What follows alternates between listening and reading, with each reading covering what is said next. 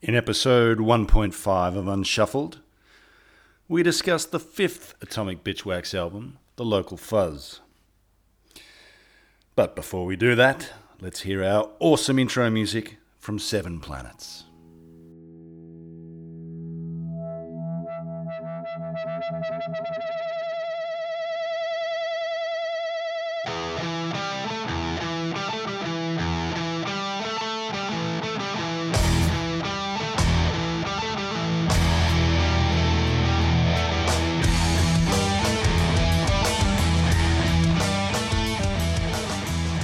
Scotty D. Matt, and good morning to you from my side of the world. And good evening from my side of the world. We got 42 minutes of riffs. 50 riffs in 40 minutes was, I believe, how this was billed. That's the pitch. That was the pitch. That was the idea. Mm-hmm. It's a lot of fun. Now, listeners, we can see each other, and I'm holding up the physical copy of the of this one, so we can talk about not just what's on the cover, but what's written inside and all sorts of things tonight. So that's exciting. My batch of bitchwax got through Indonesian customs. So. Did it come with a lyric sheet? Yeah. The new. No. Tab 4 had a lyric sheet. I think I saw that. It did, and it was like in just but little kind of like paragraphs or whatever it was. Yeah, I did see that. I saw that. I've also got the original pressing of Tab 4 being sent from Greece. Just I got all completionist, and so I'll have both versions. So the original pressing that is with, we talked about this all last time, but that's with the other cover. Yep, with the Hell 9000 cover and the different track listing, and nice. There's 1,000 copies. I figure one day when people have listened to our podcast and rediscovered the bitchwax, you're sitting on a gold mine. Yeah. Until they re-release it anyway. So, well, here we go. How are you anyway? We're good. I'm good. It's spring is finally starting to do something where I am. I mean, I say that we just had another snowstorm 2 days ago.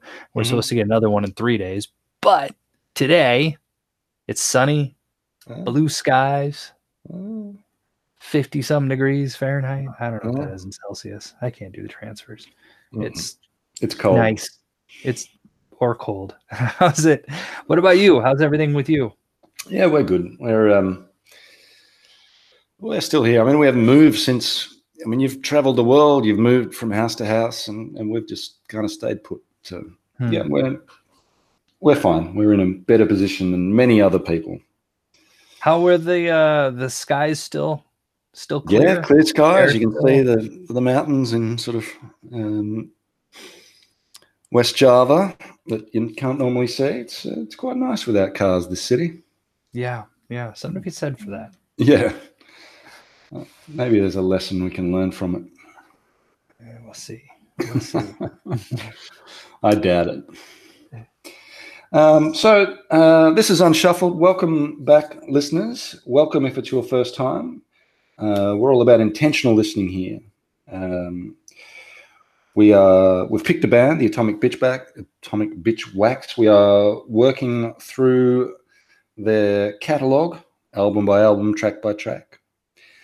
We've made it to the fifth album for this podcast, which is called The Local Fuzz. And if you missed the last one, we were very positive about the fourth album, Tab 4. And I finished that, as I said last time, thinking I'd love some more of this, but we don't get it. We get something very different here. Absolutely, we get something totally different. And when I first went in to listen to this, I was somewhat hesitant, but I liked it. I liked this. I did enjoy it. I like what they tried to do. Yeah. So well, here. So to give you the info of where we're at and when this was all released, it came out on June 21st of 2011. Mm-hmm.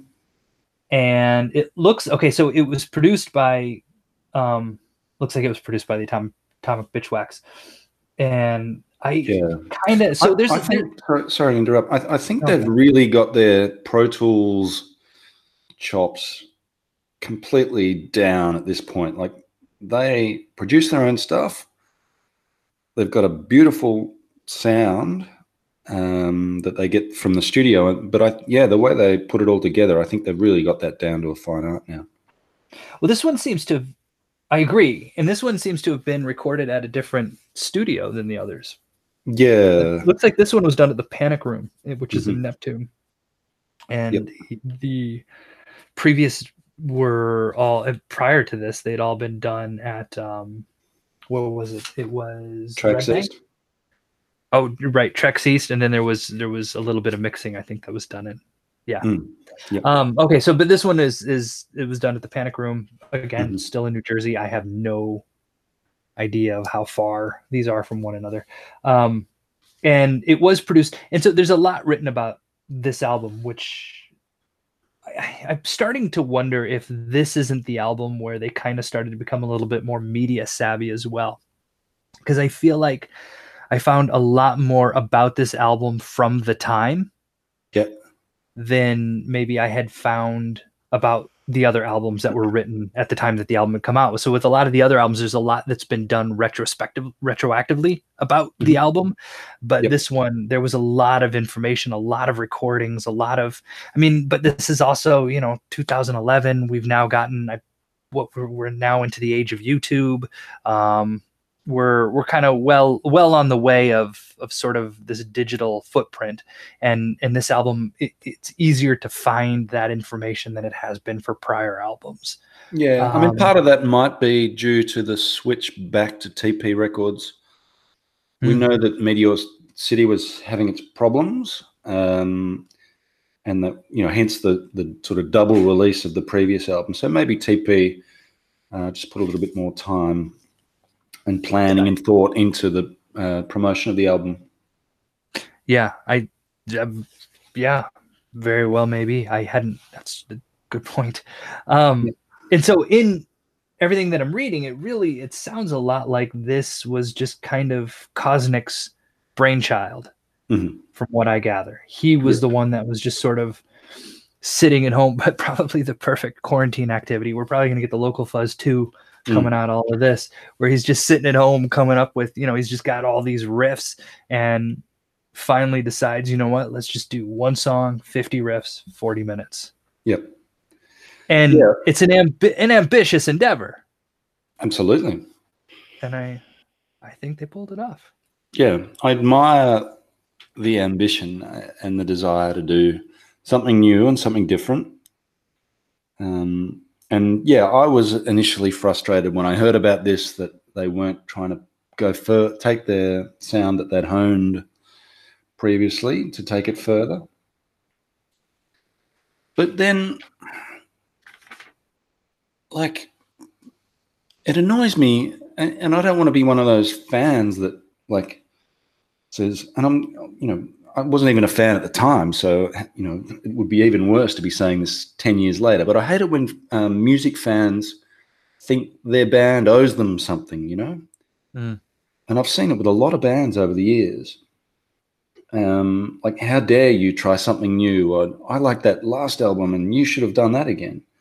Right. Bands don't owe anyone anything. They can do what they want, and that's exactly what the Atomic Bitchwax has done here. They've come up with an idea, a bold idea, a complete change of course, and they've had a go, and good on them for doing that, I think. Yeah, no, I agree. Well, I agree, and I think one of the for me as a fan, it can be frustrating when a band has that sort of breakout and then feels like they found the magic formula, and now the next album is them just trying to replicate the last album. It's just, and then you find yourself, well, all right, okay, it was good the first time. And this is where they have definitely, you cannot, and nobody can accuse the Atomic Bitchwax of resting on their laurels. Every album has sounded completely different from the one that came before it. Yeah. Yep. And there's something to be said for that, I think. Yeah, absolutely. And so okay, so you first put this on. We know what we're getting into. We've got 43 minutes, and there's not going to be nary a vocal to be heard. Mm-hmm. And so you kind of, I don't know if going into this was sort of my approach was, all right, let's do this. Have you had any experience in the past with single song albums as a fan? I do not believe so. There's none that I can think of or that came to mind while I was listening. Right. Because for me, the big one was Jerusalem by Sleep, which was 50 odd minutes of doom. Right. Like, you know, the first, like there's one that like, and that goes for like 7 or 8 minutes until the next chord. And like, it's just a slow build. And it's one song? Yeah, it's one song. Okay. So I don't know that one. Yeah. And then it was re-released later, even longer. There was 10 minutes that didn't make it to the original. I think that they ran out of room on the CD or something. But yeah, that was my experience, which for that song and for that genre, I think they could do it. My concern was how a band like this would pull it off, because Sleep, I mean, one note can take 5 minutes, you know, it's so slow and such a slow build that, you know, when the payoff comes at the 12-minute mark, you kind of, oh, that was a nice build up, and oh, this is good. But the Bitchwax are such a different beast. I was very interested to hear how it would turn out. The other, not 50 minutes, but there was a Melvin song as well. I remember being sort of 20 plus.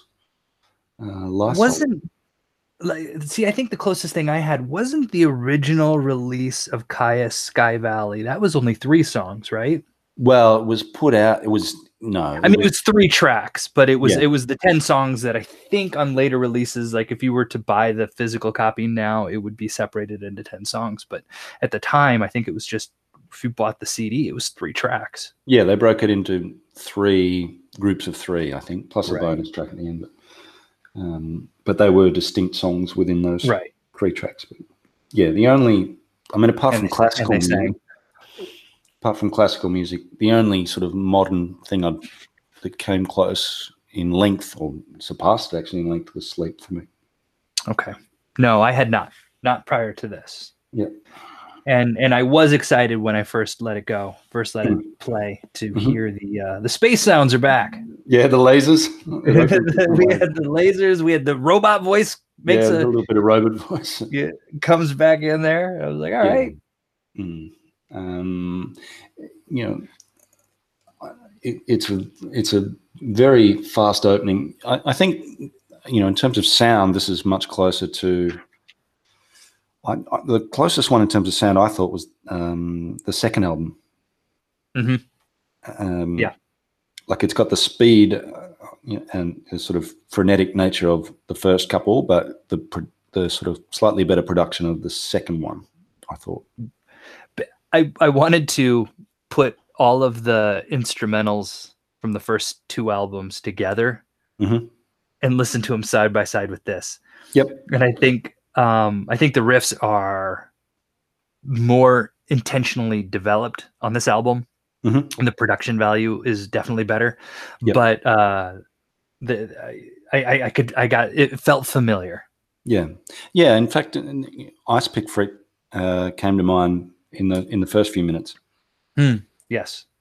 In that sort of fun, here's the band kind of riff that we heard on that one. Should we get How do we do this? Now, normally at this point we break down into a track by track. So what do you want to do? Well, do you want to do the artwork now or track by track? Well, let's do the artwork, seeing as I've got it. And yeah, our track by track, that's going to be interesting. The artwork. So I've got the CD here. Again, there's no mention of the artist.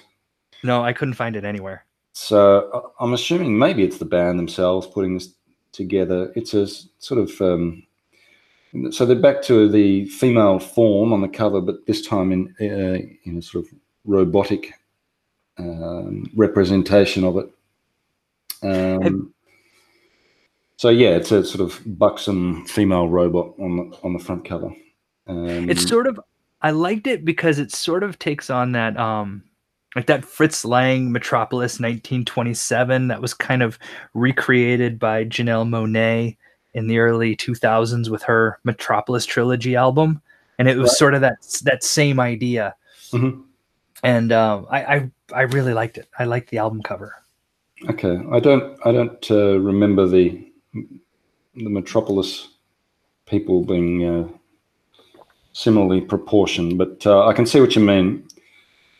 And yeah, inside, I'm not sure if you've seen the inside, but there's it's very spacey. Like the robot woman is sort of gazing up to a planet.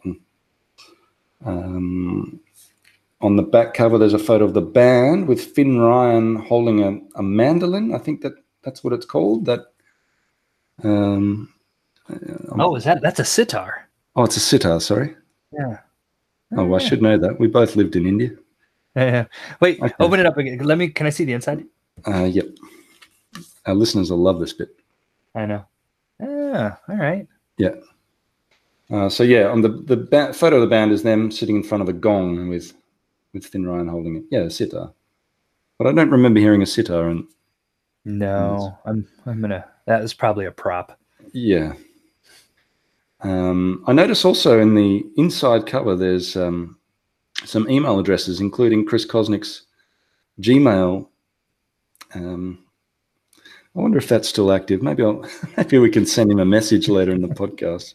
Let's draft that together in the last couple of minutes. All right. See if he replies. But yeah, the lineup is the same as the last one. Do you want to run us through that? Yep. It's again, we've got Chris Kosnick on bass, and keyboard. Wait, is he on keyboard or is Finn Ryan on keyboard? Don't know. Doesn't say on the album cover. No. Okay, so there are keyboards. Yes. Whether it's Finn Ryan or Chris Kosnick, but Finn Ryan, I think so. Chris Kosnick's build on bass, Finn Ryan guitar, and Bob Pantella on drums. And then there's keyboards. There are several moments in the song where I feel like it sounds like you've got a Finn Ryan versus Finn Ryan solo happening, right, with multiple instruments. But so yeah, I think they're playing more than they're advertising themselves to be playing. Yep, there's a lot of keyboard in this. I'm not sure. I'm not sure the keyboard stops at any point. Just kind of, yeah. I guess I don't recall. I can't think of where it does stop. Yeah, it's pretty present throughout. Maybe it stops for a minute or two here and there, but I can't remember it stopping at any point. Well, so then, then let's get into that. Here we go. Track by track, even though it's track. Just track. Is this one song?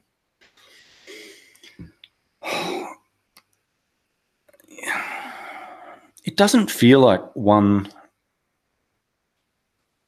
It's not like it doesn't feel like it, does it?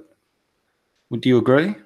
I remember when I was my first listen, and I started to, I'll admit, I started to kind of, my mind, I was trying to focus and my mind would sort of fritter off and wander and then come back. And then at the 23-minute mark, everything changes. Yep. And initially I thought that you were getting the vinyl version of this. And so that was one of the things that I had wanted to ask you was, all right, well, where's the break? Where's the side A, side B break? And it feels to me like it's got to obviously be at the 23-minute mark. Yeah. And then when one of the live performances that I've posted to the show notes, so I found if you watch the live performances and if you watch them in sequence of date, you'll find that they kind of started to hone a little bit better which they've definitely pared this down for live performances and which riffs kind of feed better into other riffs. And there's one of them where they sort of picked and chose their riffs from side B. Chris Kosnick says these riffs were compiled from the B side. Okay. And so my thought is that's got to be the last 22 minutes. Yeah, I mean, it certainly feels like the song changes dramatically at that 23-minute mark. And it gets more like the first 23 minutes, I think, are reflective of that's old Bitch Wax. That's your the Ice Pick Freak.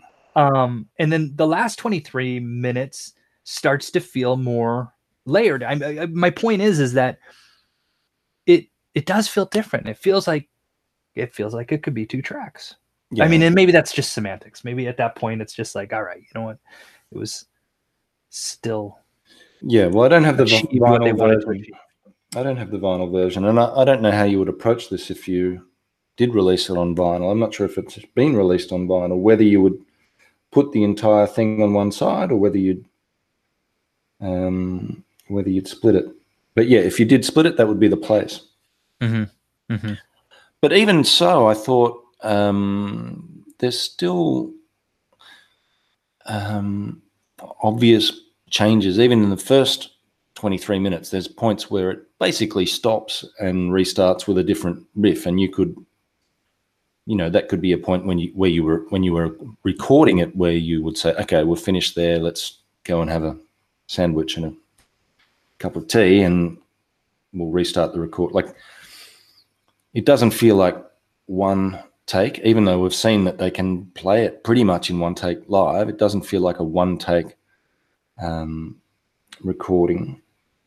And it does feel, I don't know, I guess if I was to criticize it, what I would have liked more of is kind of like you get in a classical piece where you get variations on some theme, like, you'll get some sort of recurring motif throughout, a classical piece of music that, even if the riff changes, you can still hear traces of earlier riffs in later riffs, even if it's heavier or a different tempo.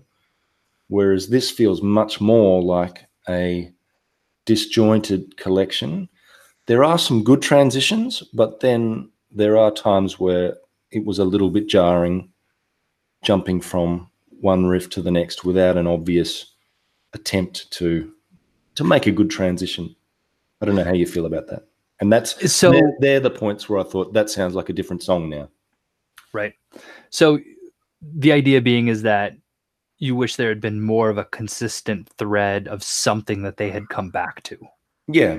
Whether it was a repeated riff or a sound, or even just building upon something thematically. Yes. I get that. I definitely get that. Because yes, I do get that. I agree. Having said that, I mean, it's still a remarkable achievement and a really interesting listen. Like, and I mean, they're not Beethoven, right? I mean, they're a stoner rock band from New Jersey, and they've put out a bunch of really good riffs and produced them beautifully. So, yeah, I don't want that to sound like a criticism, but that would be my one wish for if they were to do this again, which they won't. Well, maybe who knows what they're doing right now? Quarantine. Maybe it'd be 3 hours the next one. I feel like this is a good album to do things to. So, yes. Like if you've got things that need done, chores, or in my case, I'm thinking more specifically of like even grading. If I just need something in the background while I'm kind of while I'm kind of just sort of looking around and putting things together. I think. No, I disagree. I've tried it. I've tried grading to this, and it's too busy. Like I have started listening to more instrumental music. I think we mentioned that in an earlier podcast, but it tends to be slower, spacier stuff. I've tried grading to this, and it's just I can't do it. Didn't work. The thing that I can imagine would be great doing with this is driving. Yeah, I haven't done that yet. I could do that today. Well, there's nowhere to drive. No, I've got a 45-minute drive ahead of me here this afternoon. Yeah, well, I'll get back to you. Okay, try it. But yeah, if you had a commute that was about that time, this would be perfect because you can drift in and out. It's asking a lot of a listener to sit down and focus without lyrics, without breaks for the amount of time. And I don't think they'd be offended to hear people dropping in and out throughout the listen. But yeah, having said that, there are some really catchy and ear-catching moments. And I've found myself, just this afternoon, I found myself humming a couple of the riffs that have just popped into my head at random times throughout the day. So, it has made an impression on me, despite the lack of distinct tracks and the lack of vocal hooks. Right. And there's some great riffs in here.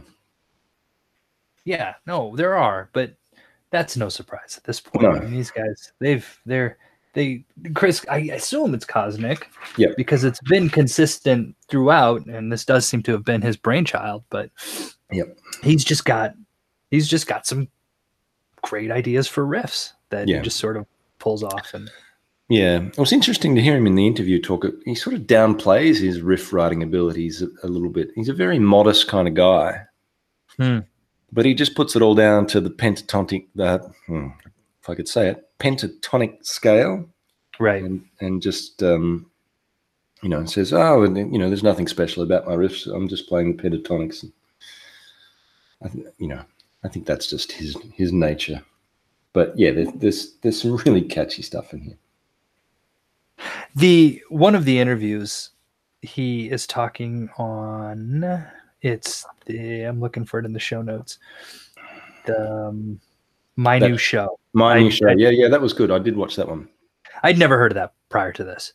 And I'm curious. I'll check it out. I don't know if it's still going, but it was interesting, and I like what they're doing. And the guy that I think hosts it had made reference that he's got a radio show, and he was the one that sort of. And so when the show notes are released, we put in Iron Maiden, Phantom of the Opera, and then the Allman Brothers, and I chose Statesboro Blues, just because he talks about the hanging guitar solos he talks basically about Finn Ryan's guitar playing and comparing it to Duane Allman, but how stylistically this felt like sort of the Iron Maiden, Phantom of the Opera, and Finn Ryan agreed with him and said yes, with the Allman Brothers. Yes, Yes.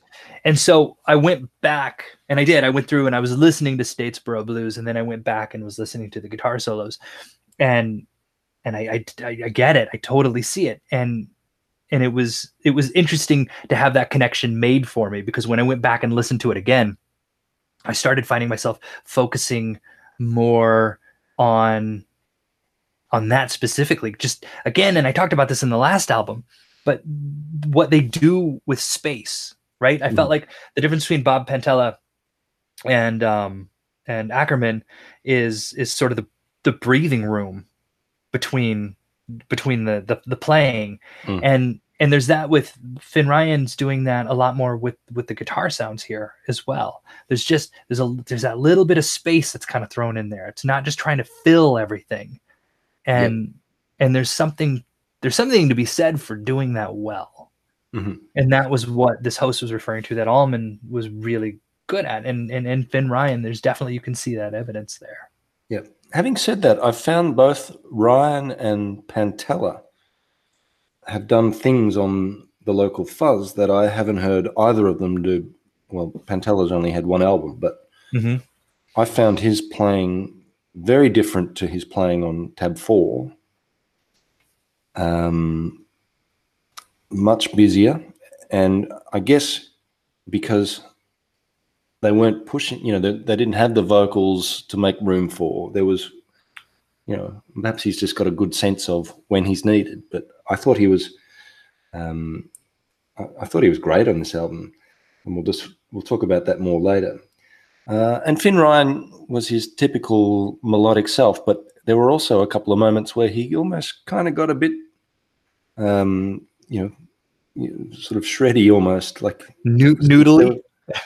Well, he got noodly towards the end, but also some quite shreddy stuff, just here and there, just little hints of the fact that I can do it. I can do it too, Yeah. No, I think it was towards the end where all of a sudden I'm like, wait a minute, is this a Fish song? I thought I saw sides of both of their playing styles that I hadn't previously seen. I felt Kosnick was a little bit lower in the mix. His bass wasn't quite as front and center as it usually is. What did you think of Kosnick's bass? It came in and out, didn't it? I felt it started strong, and then it would come in and out. And so maybe you were right when you said earlier, because it came in and out at sort of the mercy of the keyboards to some extent. And so maybe he was doing both. Yeah, I felt even if it's not him, I felt like the bass and the keyboards are certainly working together. Right. But yes. My thought, and it's we can't tell because it's not on the notes, but my thought was that Kosnick has said, okay, I'm going to do both, and as a result, I'll just turn myself down a notch on the bass, and if I'm going to have two instruments out of what's nominally a three-piece, right, I'll at least turn my bass down from a 9 to a 7. And that's got to be a huge, when they're picking and choosing which songs they're performing live, I'm sure some of those songs with the keyboard guitar solos or where I guess they just got to take the keyboard into account of choosing which songs they're going to do live and which ones they're not going to do live. Yeah. Or they could get a keyboard player. They could. I was wondering, and in fact, as I was watching that, I was wondering, because you hear about all those bands, apparently, like I'm trying to think who's the biggest one I can think of off the top of my head. Green Day. They're a three-piece, right? But they've had this sort of like shadow guitar player who I guess I've never seen them live, but I guess he's always just been kind of back there, and so, but they don't have that. They're holding on to that three-piece, and I'm wondering if, as we even get into this new album, will that start changing? The album that's not yet out. Yeah, because it does restrict them. It does restrict their choice of live songs, doesn't it? Yeah. And there's a lot of good songs that they either can't play or they just wouldn't be able to play in the same way because of those extra layers that they wouldn't have access to. Right. Just like a fourth utility guy. You know, who can kind of come on, do some keyboards here, do some guitar here. Bit of robot voices, shoot space lasers. Yeah, just run around the back there.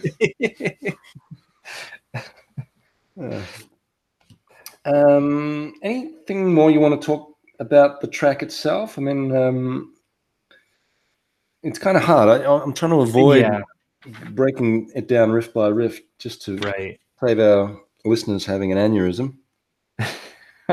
No, I'm good as far as that's concerned. What about? I mean, in the broad sweep of things, I mean, you get that it's a very frenetic opening. There's a lot more. There's sort of mid-tempo stuff through the 5 to 15 minute mark.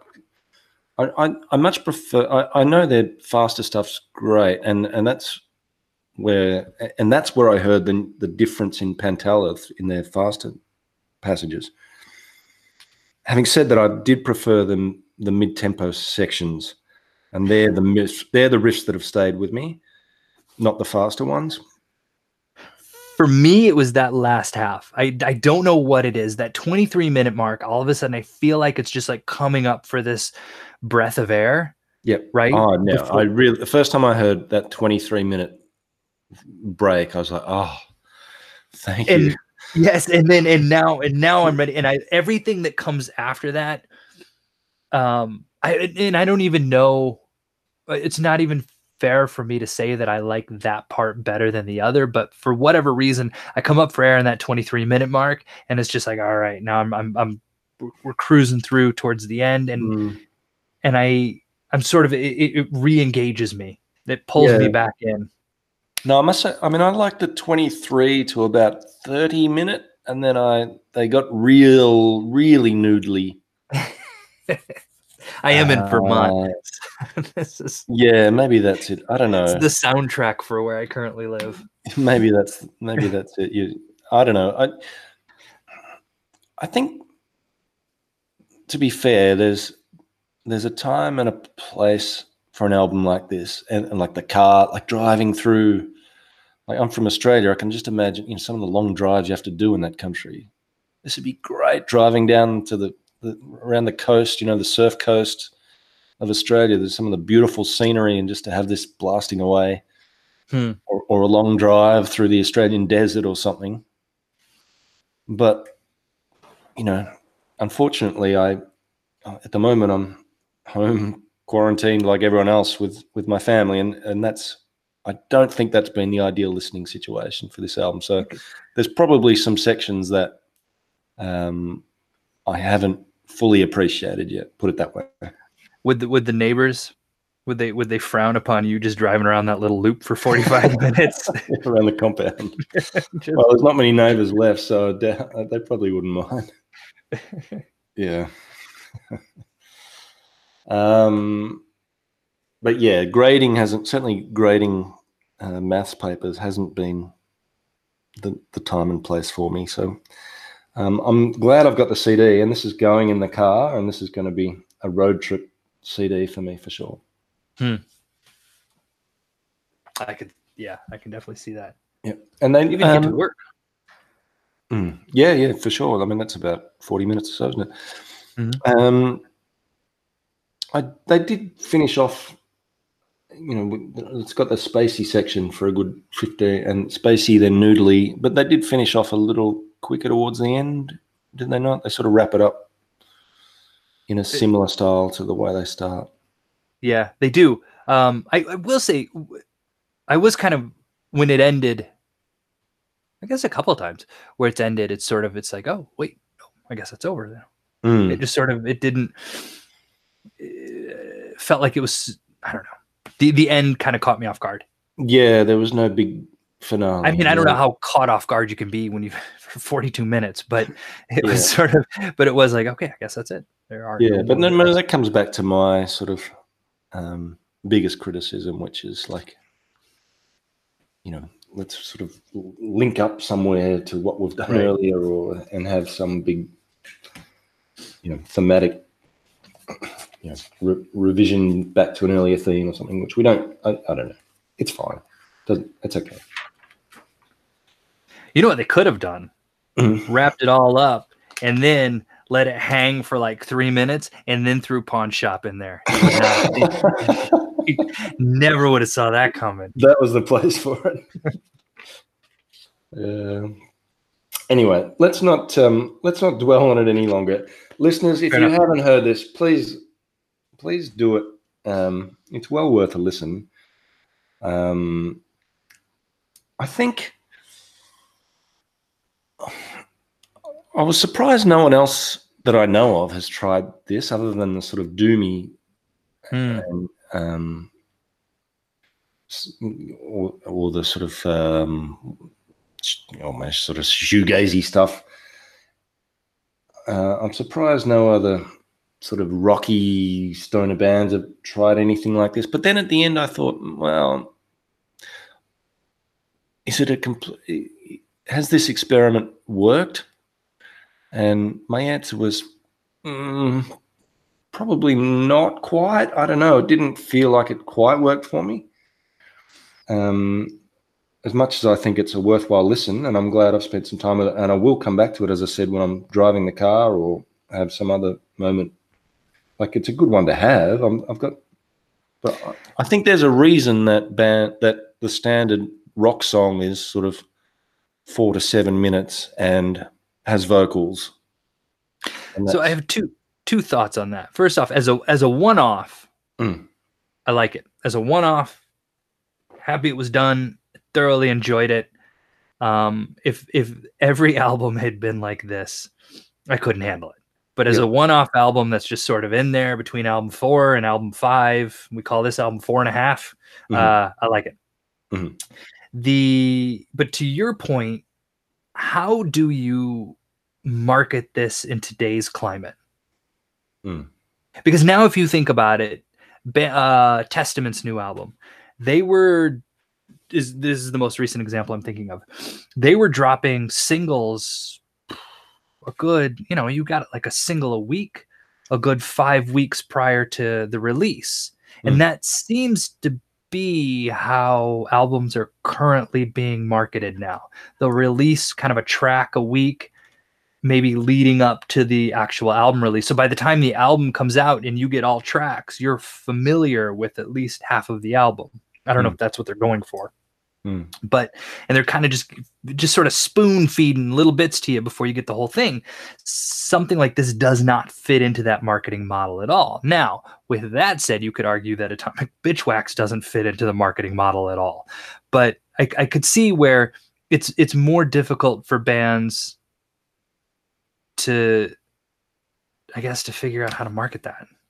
Yeah. I think by this stage, the band had pretty much thrown out the idea of marketing, and I think they were probably feeling disillusioned by what had happened on Tab 4. They'd crafted some great songs, and the record label that they were on had imploded. They had to re-release it. They didn't get much in the way of critical acclaim for what I think was a brilliant album. I think they were probably disillusioned with the whole process, and in some ways the Local Fuzz was a bit of a sort of middle finger to the whole marketability and that whole process. That I think this may have reflected their disillusionment with what was happening at the time with their own albums and with the genre and the scene generally. So that could go into the email to be crafted. Yeah, maybe we get the idea of 50 riffs in 40 minutes, but what was really going on behind this? Yeah.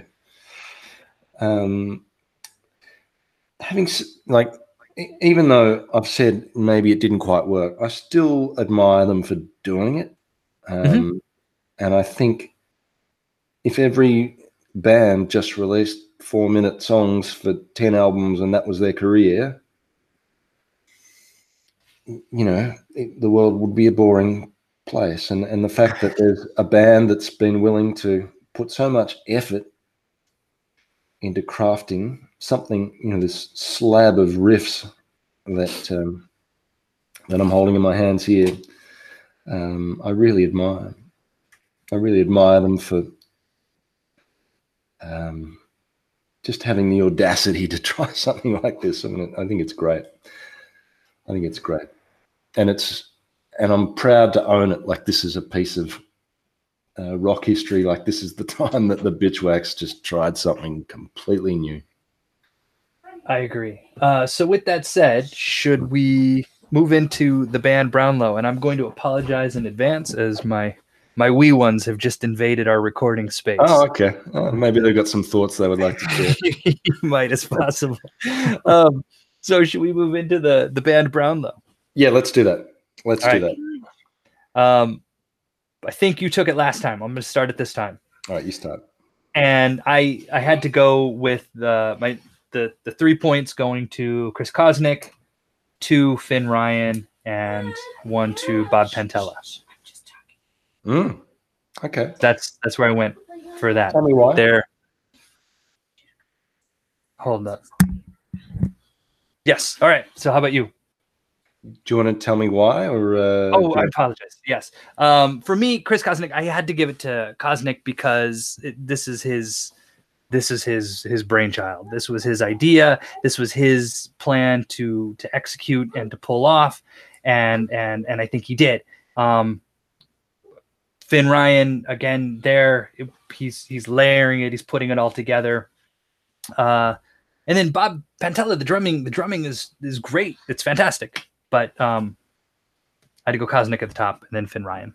Okay, because of the ideas, because he's the sort of driving creative force. I think they're his riffs. They're his riffs. Yeah, I think so. So I think he built the foundation, and then and maybe I'm getting this all wrong, and then Finn Ryan came in and painted. Right. No, I my feeling is that this is Kosnick's band now. But having said that,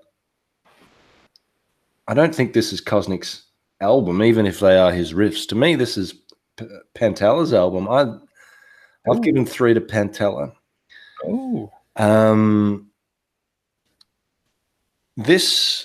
The one thing that I've found myself doing, I sent you some footage of my son dancing to this album. I haven't been dancing to it. I've been air drumming like there's no tomorrow to this album. I've really liked Pantella's drumming. And even if they're not his riffs, the fact that this is hard work for the drummer. He has to manage those some often jarring transitions. He has to keep track of what's going on, and the fact that he can do it live is amazing. I've heard some much faster playing from him right from the get-go, and in that first minute, some really fast playing, but equally, I've loved the laid-back sections, and he's got a way of sort of setting up a pattern to the point where you expect the snare drum, a few bars to get you used to it, and the snare drum's going to be here, and the snare drum's going to be here, and the snare drum's going to be here, and in the next bar, oh, hang on, it's not there, it's here. Like he just delays it for a moment.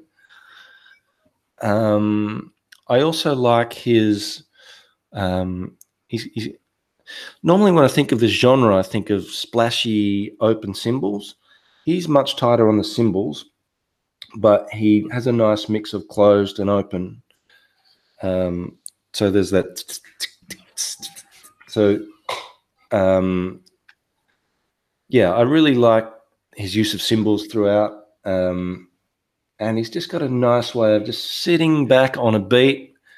And, a lot of those bits where you find yourself nodding your head through those mid-tempo sections, I think are thanks to Pantella's playing. So I was really impressed with him, and a nice mix of fast and slow, and he supports the band well when they move into that sort of dreamy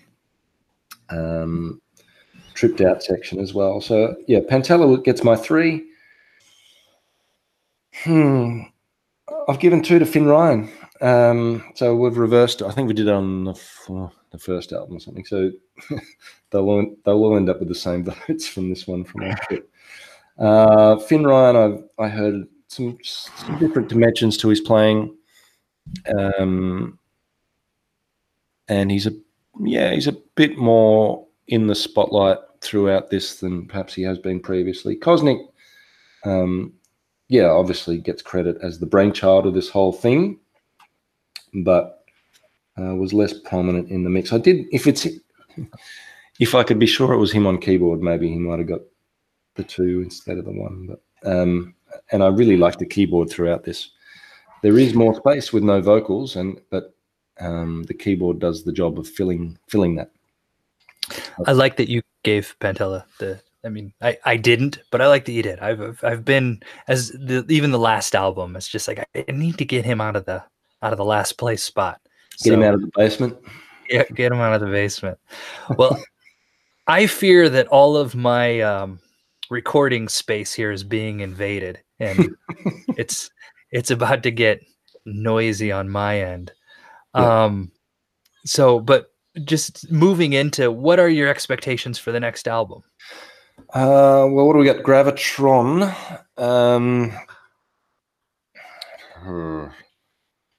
I don't know. I suspect they're going to leave the. What worries me in a way, but maybe it's okay, is that they're going to just put all of tab 4 behind them and say, no, that's not us anymore. There's a lot of faster stuff on the local fuzz, so I'm expecting some faster, now that they've rediscovered the sort of ice pick freak style, I suspect we'll hear a bit more of that on the next album, but hopefully we get a little bit of songcraft as well. Who knows? But yeah, I don't know. They're in an interesting place coming out of this local fuzz. I'll be very interested to see where they take it. Same. I don't think we're going to go back to. Maybe we will, but I don't think it'll go back to 4. No. I think the songcrafting style will definitely be different, possibly more aggressive. Yep. Yeah, I'm expecting faster stuff. Yeah, and that might go back to the disillusionment that you were referring to earlier as well. I just hope they throw in a few mid-tempo riffs for me, because they're my favorite. Yeah, we shall see. We shall see. And I know I said that I was going to try to listen to the local fuzz on the drive, my 45-minute drive today, but I got to be honest, I'm not. I'm going to listen to Gravitron. I'm ready. I'm ready to move on. Yeah, I think I'm ready for Gravitron, but I'll always have this in the glove box ready to pull out. Oh yeah. No. This will be there. This will be there for me. But today will be Gravitron. Yep. Good. All right. Well, enjoy. I'm gonna whack it on now too. I'm looking forward to Gravitron. Yeah. All right. Well, we're done. A little bit shorter today, hopefully,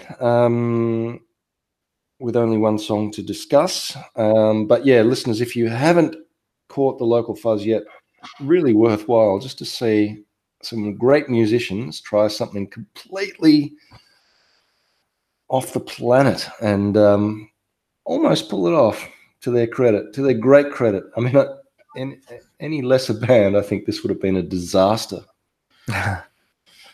But these guys have gotten close to succeeding with what was arguably an impossible task.